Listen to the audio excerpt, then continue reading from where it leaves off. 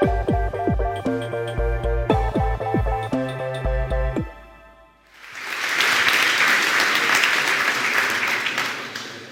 thank you very much for coming. And I first introduce myself. So I'm Zran from Samsung Research UK.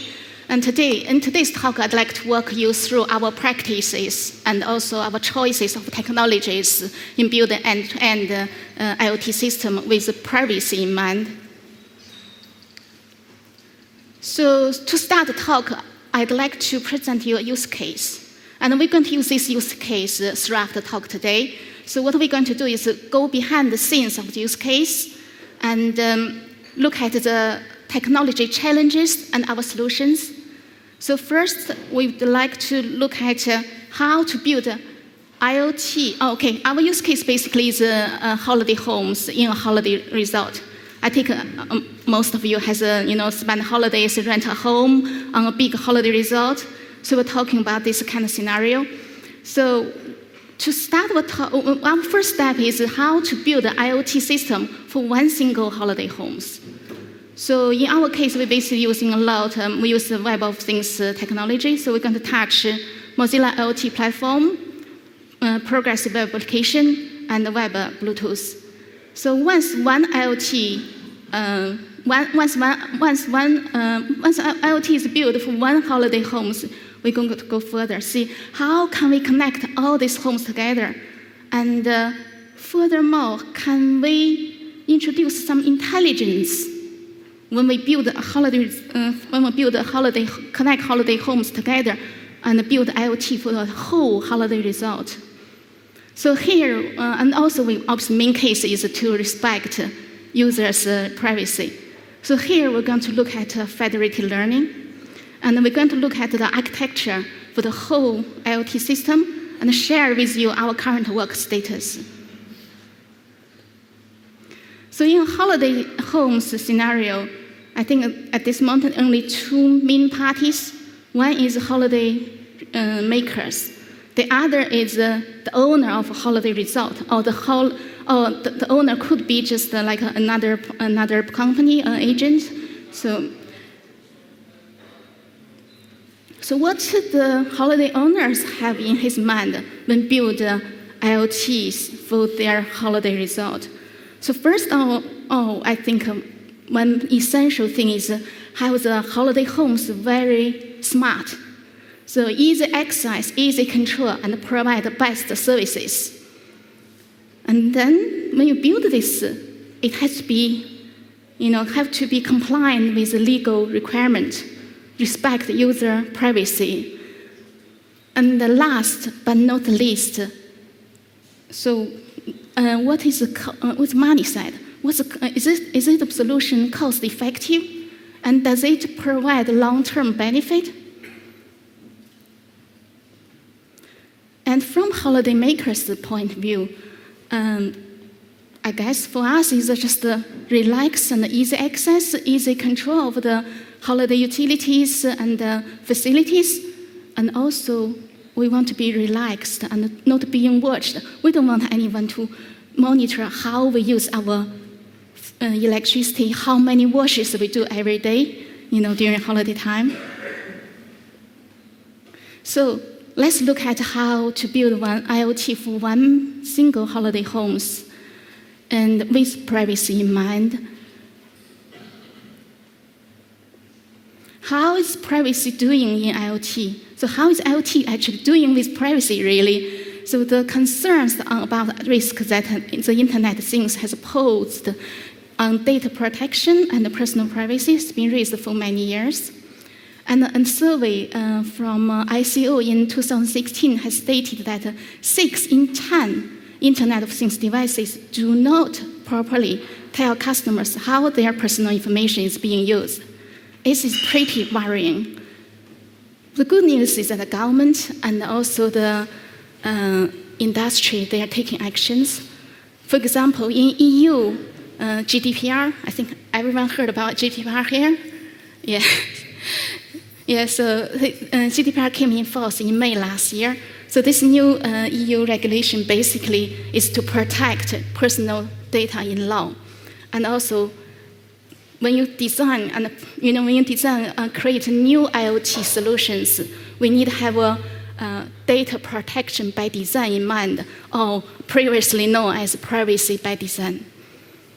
So for web IoT developers, this legislation has a significant impact on how we deploy our technologies and what kind of service we're building.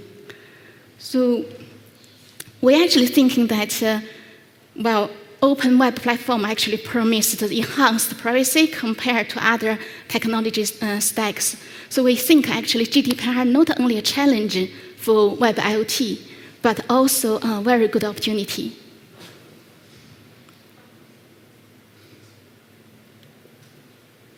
So we've been talking actually, when we build our Web of Things when we build our IoT, we actually they mainly based on Web of Things technology. So what is Web of Things?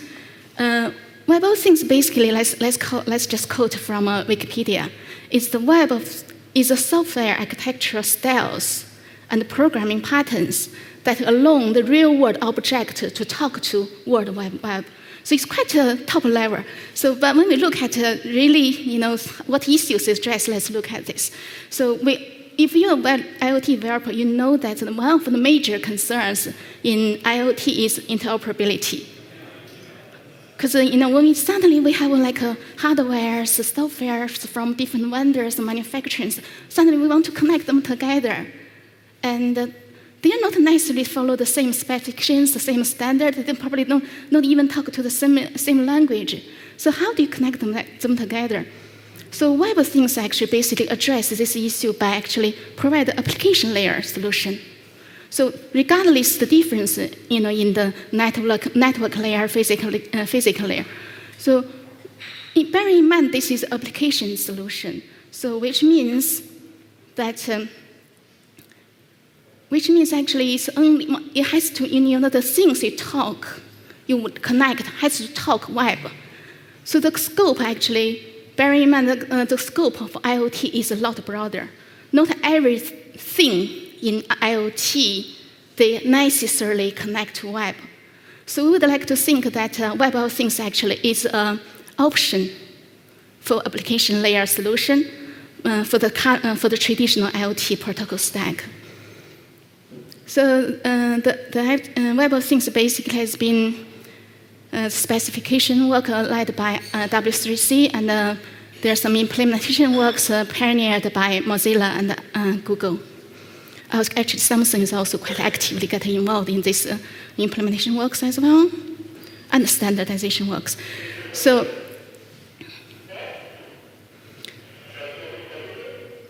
here we have actually a loosely coupled Web of Things solution for smart home. And we actually talk about Things Gateway. So can I? Things Gateway down this way. So Things Gateway, basically you connect all your things together, manage them, and connect to the cloud. And we talk about control your things from your smart devices like mobile phone through Progress Web Application. We talk about to have a new device, new thing, onboarding, to connect to your network through web Bluetooth. So now look at this. We just look at each of these components in detail. So first is the Things Gateway. So I guess any of you attended the Mozilla Web of Things workshop this morning? Yeah. So, this gentleman, what's your impression on the? It's good, is it? Yes. It's actually quite an impressive platform, and it's open source. So this morning, actually, the workshop I was there, actually, I think it's mainly on talk about the gateway, connect gateway to things. But actually, the things project is more than that.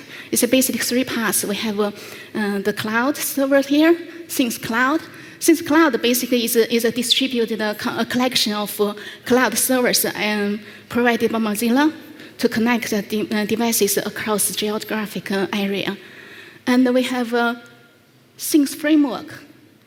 This Things Framework basically is a collection of reusable components to help you build your own Web Things, and which directly exposed via Web Things API. So Mozilla created this Web Things API spec. We can document, so do look up, that's what they're following. And this come to the Things Gateway. The Things Gateway is an open source implementation, and which help to bridging existing IoT devices to the web. So inside the architecture, we can see that the backend of the Things Gateway have Node.js. So for JS developers, this is good news. And then the Node.js actually connect Node.js backend talk to the front end through Web Things API, through HTTPS and the secure WebSocket. Apart from JS supported, Web Things actually introduced another concept called adapter. This adapter actually is a language adapter. So it allows you to program your things using other languages like Rust, Python. Look at the security side. So basically, the the Mozilla Things Gateway, they allow you, the Things framework actually, they allow you to establish HTTPS via Mozilla tunneling service. So also it allows you, consider this is one way, so this is typical PKI, public key infrastructure situation. So you get your the key from your CA. CA actually is you get the CA actually is less encrypted. So you establish the TLS tunnel from your gateway to your client server. And let's consider another situation. So if you actually not on site, you're off site, you're actually somewhere remotely, and then you want to access your things at home. So in this case, actually Mozilla provide this backend tunnel from your cloud server to your gateway using PageCat. So, and the other thing, this is the security side, and the other look at the authentication authorization aspect. They actually following OAuth 2.0.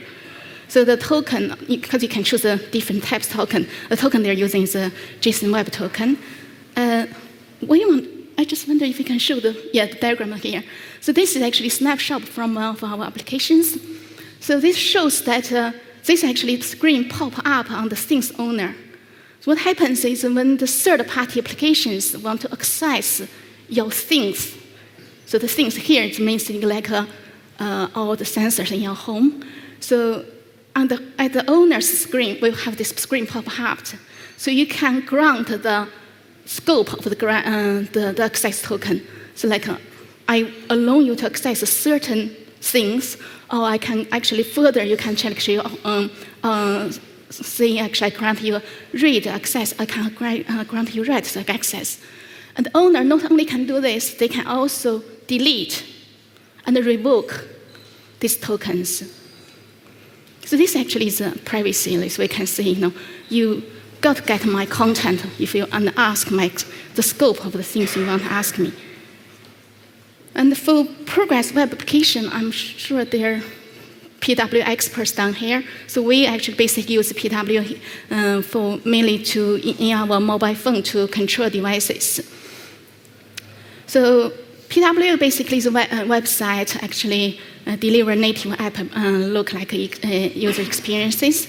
They basically address the issues in native mobile applications and the website, and with new design concept and APIs.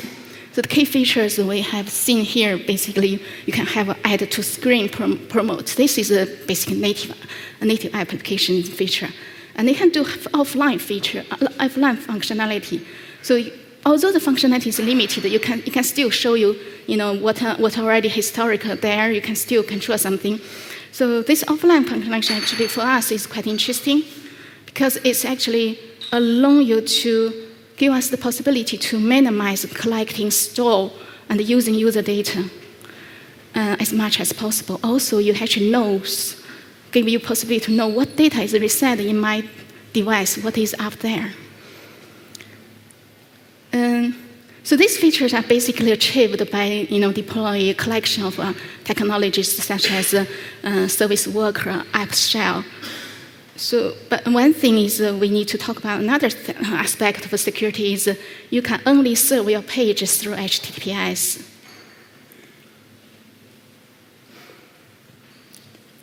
So we talk about having new device onboarding is Web Bluetooth. Web Bluetooth is basically based on Bluetooth low energy. So the idea here is we use Web Bluetooth APIs to discover, pairing, and connect another Web Bluetooth device. After that, once authentication finished, we actually pass the Wi-Fi information to the new device, and then allow the new device connect to the network through Wi-Fi. So Web Bluetooth, the reason we choose it because the other thing is Web Bluetooth serves via HTTPS.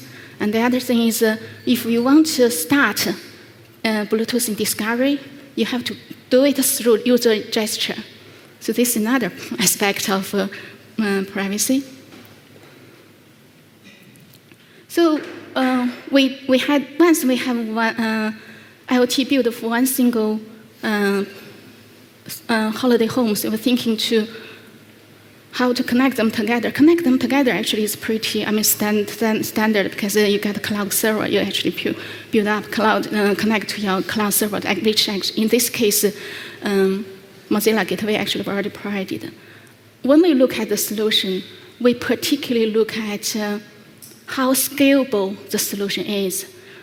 Can we extend what we have in this holiday resort use case? Can we extend it to smart city case, which has millions devices connected together? Scalability. And the other thing is we know data is very, very, very valuable. So how do we make good use of user data? And then with respect of their privacy. So with this in mind, actually, we want to make good of user data. We want to do statistics, and we want to do predictions. So with this in mind, we basically choose federated learning. So I take all of you heard about federated learning? Okay, so we actually made pretty much using federated learning in this IoT solution. So what happens, the federated learning basically is a collaborative machine learning without centralized training data. So basically the concept was initially proposed and termed by Google in a Google paper 2 years back. And decentralized, we talk about decentralized because we mentioned about without centralized training data, which actually in this case is actually we talk about clients and aggregate server. So each client have their own local trained model. And privacy, we're going to talk more about privacy next slide. And the last point is possible personalized for a user. So basically, if you can have your local trained model, and there's a possibility for you to personalize this model for particular users. So in IoT scenario, when we talk about privacy measures for client, link, and the server, we can talk about them together in conjunction. So the privacy features for federated learning basically pretty much the next 3 points: selective updates and restricted raw data updates. So you try not to get updates through raw data. Rather, you get through parameters, and you process local data as close as possible to the data resource. Let's explain a bit more on this in the architecture. So this is the architecture we have here to build the IoT for the whole holiday resort. So between things and the IoT gateway, Mozilla Gateway is enough to do communication. So we are talking about gateway or the hub in each holiday homes to connect with the cloud server, the server in the clouds. And in this case, we call the client. The client is the IoT gateway, and the cloud server is the aggregate server in the term of federated learning. So what happens here is the learning model located in each gateway, in each client. And once we have the initial model in, so you have to base some historical data and train the model, initial model, and you actually locate them into each client. And they're probably the same for the cloud server. Once this is in, and the local gateways start to train their models according to the data collected from their own house and update this model. So they keep on doing it. And what happens, the aggregate case server, when it needs update, is randomly select a certain number of clients. So it's basically, it's not this time, next time, next time, we don't know, probably 3 of them in this time was selected, another 7 from another group. So the updates, actually, the gateway send the updates via parameters. The raw data will stay inside the house. And then the cloud server basically, according to the updates collected, the cloud server, the aggregate server will update the model itself. Once updated, it will also update the client models.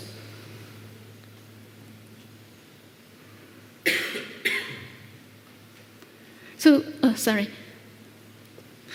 with this schemes in mind, we can actually it's actually meet what our requirement. First, the data doesn't go out to your house. Raw data doesn't go out to your house. Second, the aggregate server still can, based on the model is trained in aggregate server, create prediction or statics.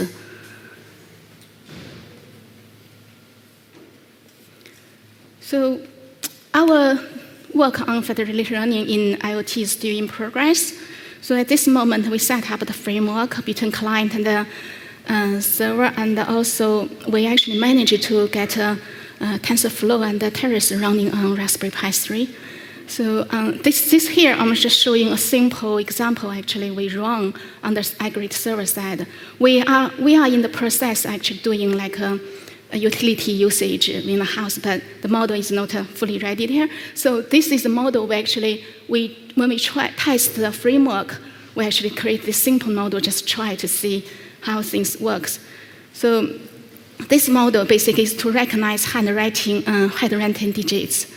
So what happens is we show here basically the aggregate server randomly collect updates from 3 randomly select 3 clients, and with given parameters, it's actually update the module. So what create here is actually the statics for the prediction accuracy. So if we actually cut this snapshot is around 9 or 10. So our accuracy you can see in the top is 0.98. It's pretty good. So actually, we actually had 100 rounds, and the accuracy pretty much on the 0.97, 0.98 mark. So this progress is still in progress, as we said, and actually we're updating in pretty much every day. So if you're interested in this work, in our further work on this, do follow us. We actually have another talk in Full Stack in London in July. And my colleague, who is actually an AI engineer specializing in federated learning, will join me then, so we can discuss this part further on then. So that's pretty much my talk for today. Thank you very much.